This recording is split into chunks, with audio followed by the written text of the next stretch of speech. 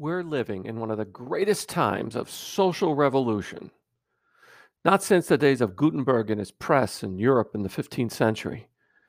The explosion of social media, and it has been an explosion, literally tearing apart the passivity and lag of old media.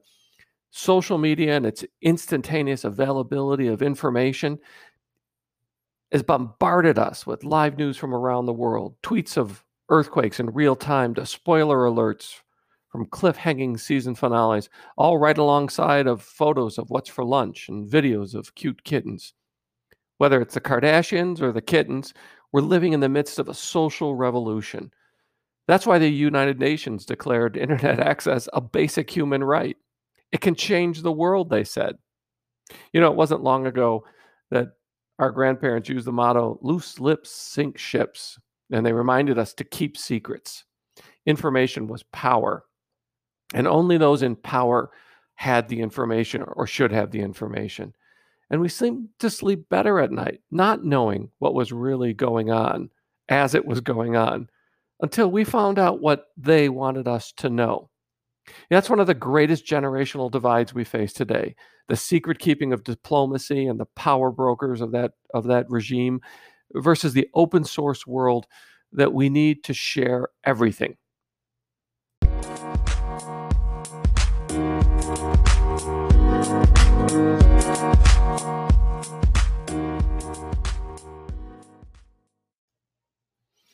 Yes, things have changed. From Julian Assange and WikiLeaks to Snowden and the NSA surveillance program, now we know that there are secrets, but we're no longer sure it's a good thing. Sociologists say the way we use information in our world has shifted from a need to know to a need to share culture. A need to know to a need to share culture.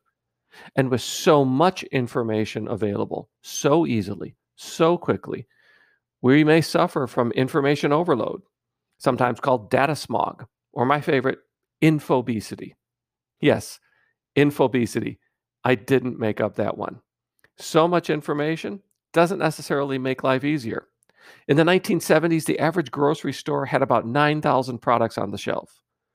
Today, that number is over 40,000. For every single decision we make, we have a dozen choices. Picking one bottle of ketchup means deciding against a dozen others.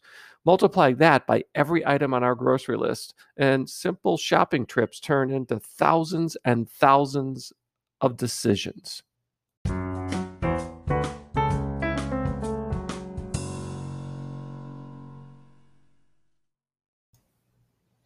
So you'll probably agree, there's a lot of information out there, and it's overwhelming, especially for those trying to get noticed.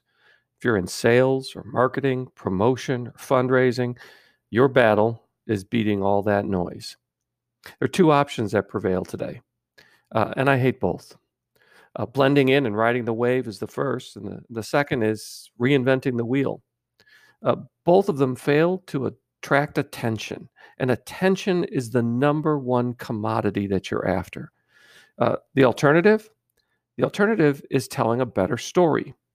Now, a better story is not just about you, your product, or your mission, but it's a story that creates a world for people who want to be part of it, that's open to them, inviting, somewhere where they can find their dreams fulfilled.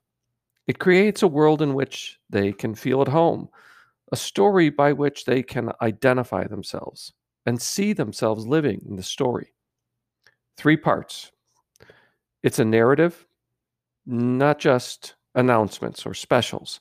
It's a process, not a single post or ad, not a goal.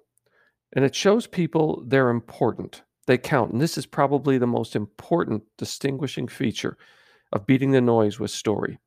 You show the reader, the consumer, the customer, the person you want to value, that they're the center, that they're the ones who are the hero of your story.